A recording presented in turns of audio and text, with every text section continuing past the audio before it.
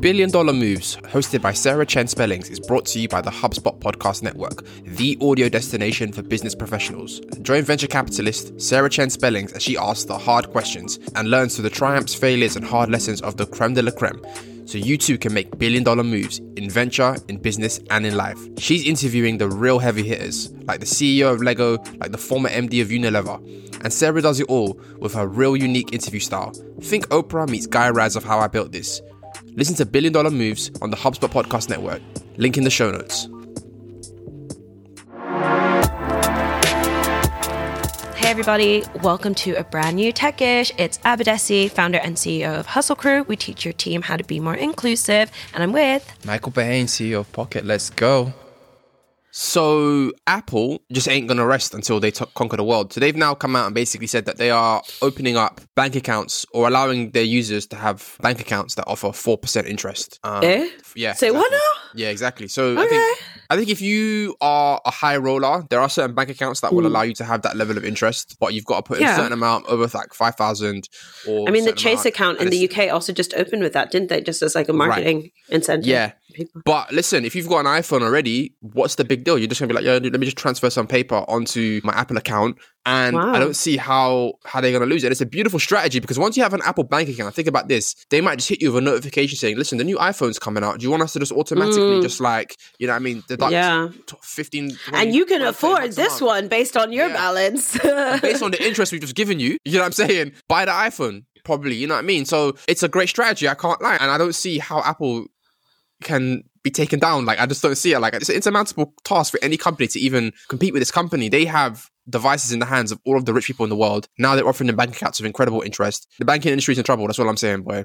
Yeah, but it's also like a favorable time for them to take that risk because of like interest rate behavior, right? Like, would that be the same case in the future when like government policy changes and interest rates drop? You're right, but I definitely think even when the interest rates are cut, they probably still would be able to offer much more favorable terms than other banks because Apple was sitting on a cash balance of like 100 billion. All these tech companies have such big cash reserves, don't they? From not paying taxes properly. No, but think about this. Are you going to set up a Meta bank account? You're not. Are you going to set up a Google bank account? Probably not. But Apple has people's trust. And, and part of that is earned. Like, for example, I don't know if this is true, but I've heard it said that when you use Apple Pay and you scan to pay, on the cashier side, they can't see your name or details. All they see is encrypted. Exactly. So Apple has basically branded themselves as, we're a privacy company. We're not going to screw you over. We make our money when we sell you $1,000 phone. That's our margin. Anything else, we're on your side. Whereas Google, you'd be like, bro, like, are you going to use this data to like sell me stuff? You're going to know what I'm buying directly. And you're going to, all of a sudden, my Google ads are much more targeted. So shout out to Tim Cook. I'll be honest, I was never the biggest fan of Tim Cook, but I can't lie. He's landed the plane very, very well. He's been an absolute steward of that company. Not the most innovative CEO compared to Steve Jobs, but in terms of just efficiency and just executing on a roadmap, he's a G. Shout out to him. Interesting. What do you think about like the design changes though? Like, do you feel like he's been as much of a visionary? No, you're right. He hasn't been, I don't think. And I think he's been a steady Eddie, just keeping the ship ticking along and not making any revolutionary changes. But you've got to also realize the Apple Watch came out under his, pardon the pun, his watch. And that is a massive business. That is far bigger than all the watch companies combined. AirPods are coming out. AirPods are like a massive business. AirPods are like revenue-wise a standalone company in of itself, basically. And people do not want anything but AirPods. If I've lost about 4 pairs and I continue to buy them because I'm like, they're a great product. I just fucking lose them all the time. So it's hard to criticize his tenure, honestly. Like, and obviously, when I look at Samsung, it's not as if Samsung is revolutionizing phones either. Like all the form factor of mobiles have kind of flip phone. Yeah, exactly. The form factor of mobile phones, they kind of reached their peak. It's like, where else can it go? I don't know where else it can go. 4-screen flip phone? I don't know. I don't know. This is an interesting story, and it's a bit of a Rorschach test about how you feel about this. So basically, the French government is now putting in a potential law that may eventually ban parents from sharing images of their children on social media. The lawmaker basically said that by the time a child is 13, there's already lots of images of them floating all around that they haven't necessarily consented to. And that the second fact, which is absolutely shocking, is that half of all child pornography that is shared on these sort of forums were images that were posted on social media by an unknowing, unwitting parent. Oh, now, Lord have mercy. We talked about a long time ago. I remember, if you recollect. The YouTube child porn ring. Yes, yeah. So there was a ring of individuals that would leave timestamps and comments on YouTube videos saying, 1 minute 36, you can see this child, whatever, right? And I think it was shut down. But it goes to show that parents that are being unwitting, that are probably trying to like just show love to their child, or some parents who are also trying to monetize their child. Let's keep it real. Who want to be mummy bloggers and daddy bloggers and YouTubers and whatever the hell. Yeah. Are unwittingly putting their kids in danger. Do you think this law is too far in basically, the government restricting what a parent can and cannot do with their child? Or do you think someone has to step in and say, we have to protect the child?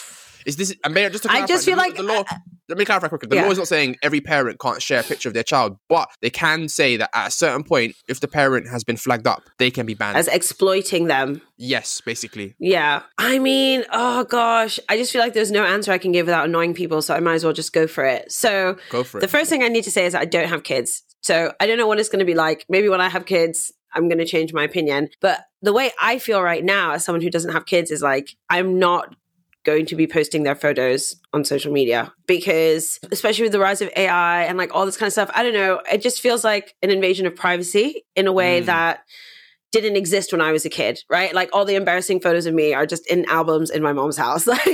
So one of the things I wanted to say is like, I understand why people do, right? Because Instagram has been an evolution of Facebook, and it's a way for people to keep people up to date. Like I completely understand that. And I'm not trying to judge people who use social media for the purpose with which it was intended, right? But I am someone who doesn't really do that. Like I just don't use social media in that way anymore. Like one, because I'm an entrepreneur, so there's like more risk.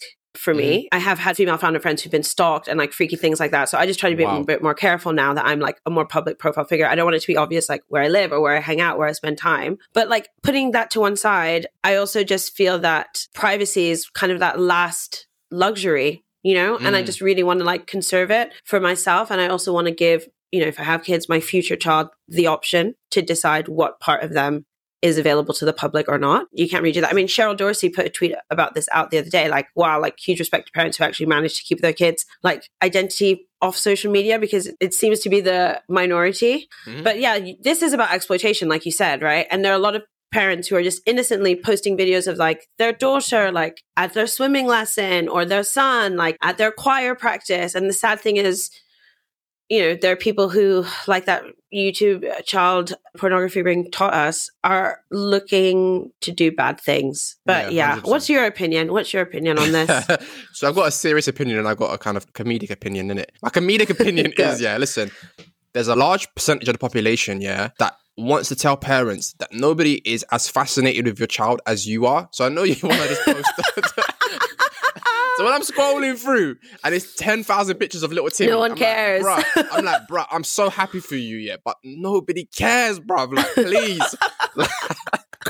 It makes me sound like an arsehole, I know, but I'm just like, I'm so happy for you. I'm so glad that you found joy in your life, but like, bruh, like nobody finds this child as fascinating as you guys, innit, And we just put up with it because we love you. We're like, we're happy for you, but it's like, bruh, come on. And maybe once I'm a parent, I'm gonna be like, oh my God, look at my son. Look at Mike Jr. Yeah, he picked up a cup all my days. Like, can you believe it? So I'm sure there is some biological hardwiring that just switches on you, and all of a sudden, whatever. But you just lose that sense of, I don't know, theory of mind, where like, what is somebody else thinking? Like, not just what I'm thinking, what is somebody else thinking, right? Very true. But in all seriousness, hater opinion aside, I would definitely say that there is a logic to this law.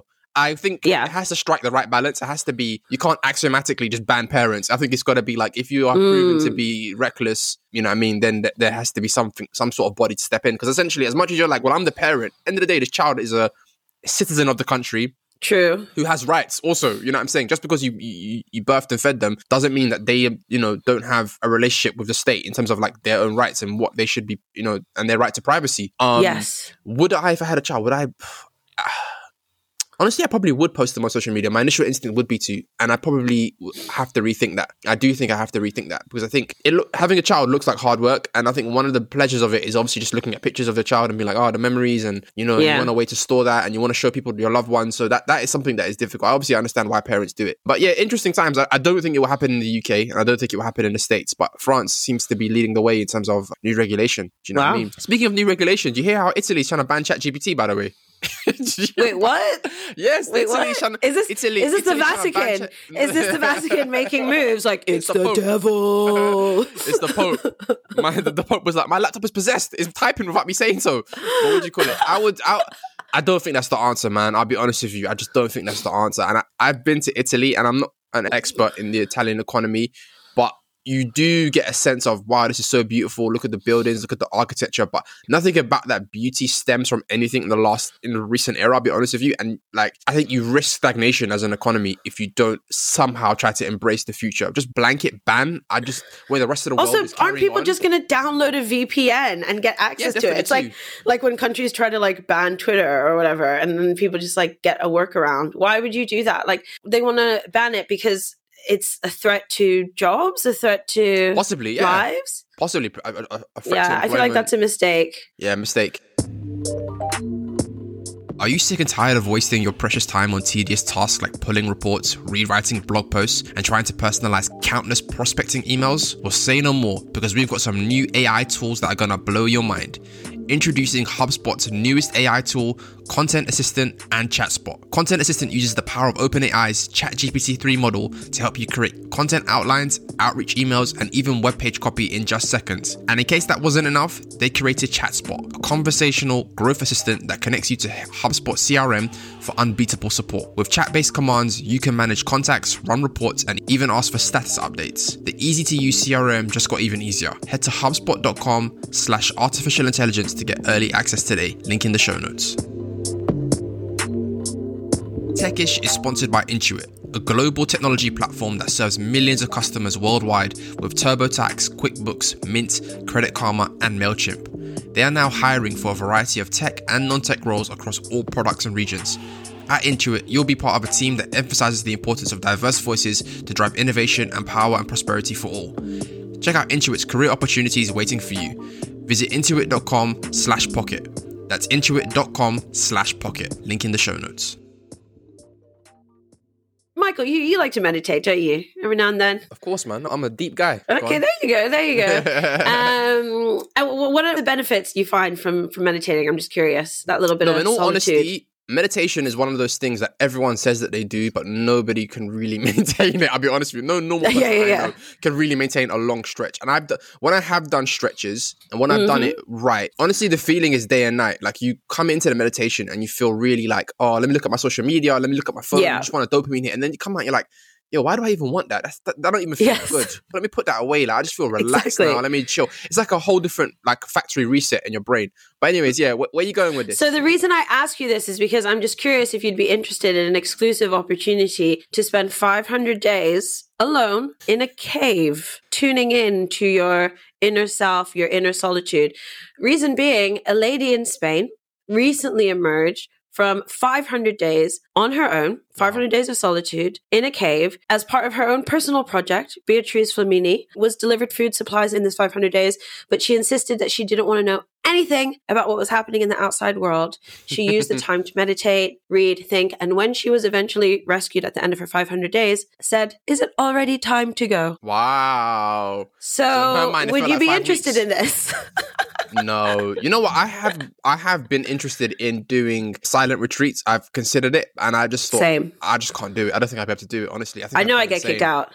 Yeah, I know I get kicked out for like side whispering. We're podcasters, man. We're podcasters. We're like, yo, brand new techish. They'll be like, get the fuck out now. Just giggling in the corner. No laughter. Yeah, I considered it, and I understand the appeal. I think I can understand. The world is so noisy. We're so inundated with email and Slack messages. You just feel like, yo, I need to just like recharge. Whether I would go to this extreme, I don't think so. Listen, if it worked for her, good for you, man. Like, you know what I'm saying? It's not, I don't have that mental strength. I don't believe anyway. I mean, I could probably make it 1,000. No, I'm joking. 1,000 days. Wow. I'm joking. Also, I'm sorry. Like, I'm sure Beatrice has a great life, but like, do you not like your friends? Do you not like your life? Like, damn. Possibly not. Maybe she fair don't. news. You know what I mean? She wants to recess everything. That's buck wild.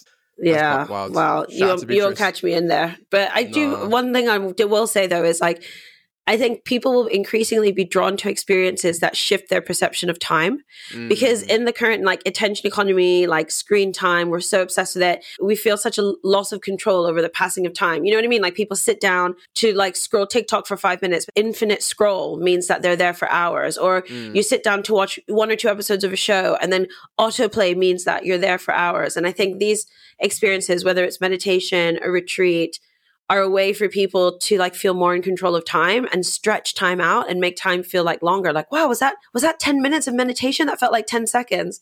So yeah, I just wonder if more and more people, ironically, as we become more digitalized and stuff, will actually seek more of those experiences.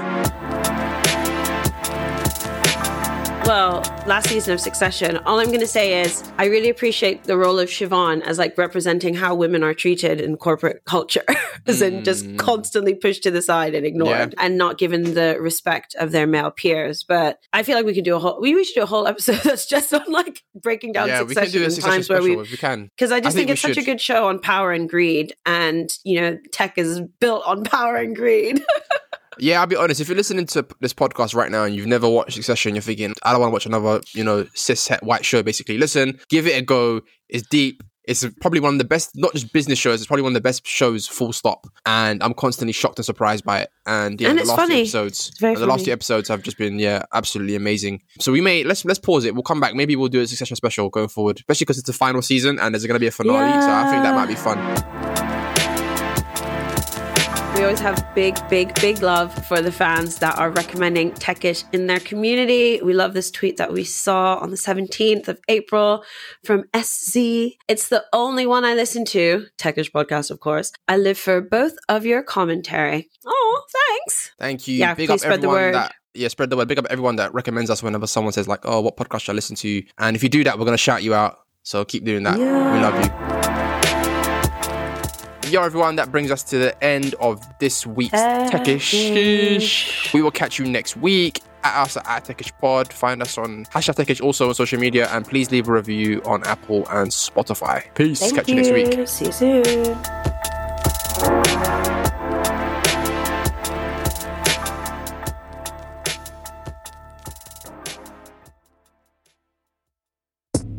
Hey everyone, it's Abdessi from Hustle Crew with a special message for you. So if you've ever been at work and heard phrases like, they're just not the right culture fit for our team, or, ooh, she seems a bit unapproachable, scary, or, I just don't think he's ready for a promotion, then it might be that bias is at play. But how do we handle it? How do we advocate for ourselves or others in a world where a lot of people aren't aware of their own biases? Well, you can join me for a free webinar this Wednesday where I'm going to teach you exactly how to navigate bias at work through courageous conversations. Learn how to identify common biases at work and confront them in a way that feels authentic and sustainable to you.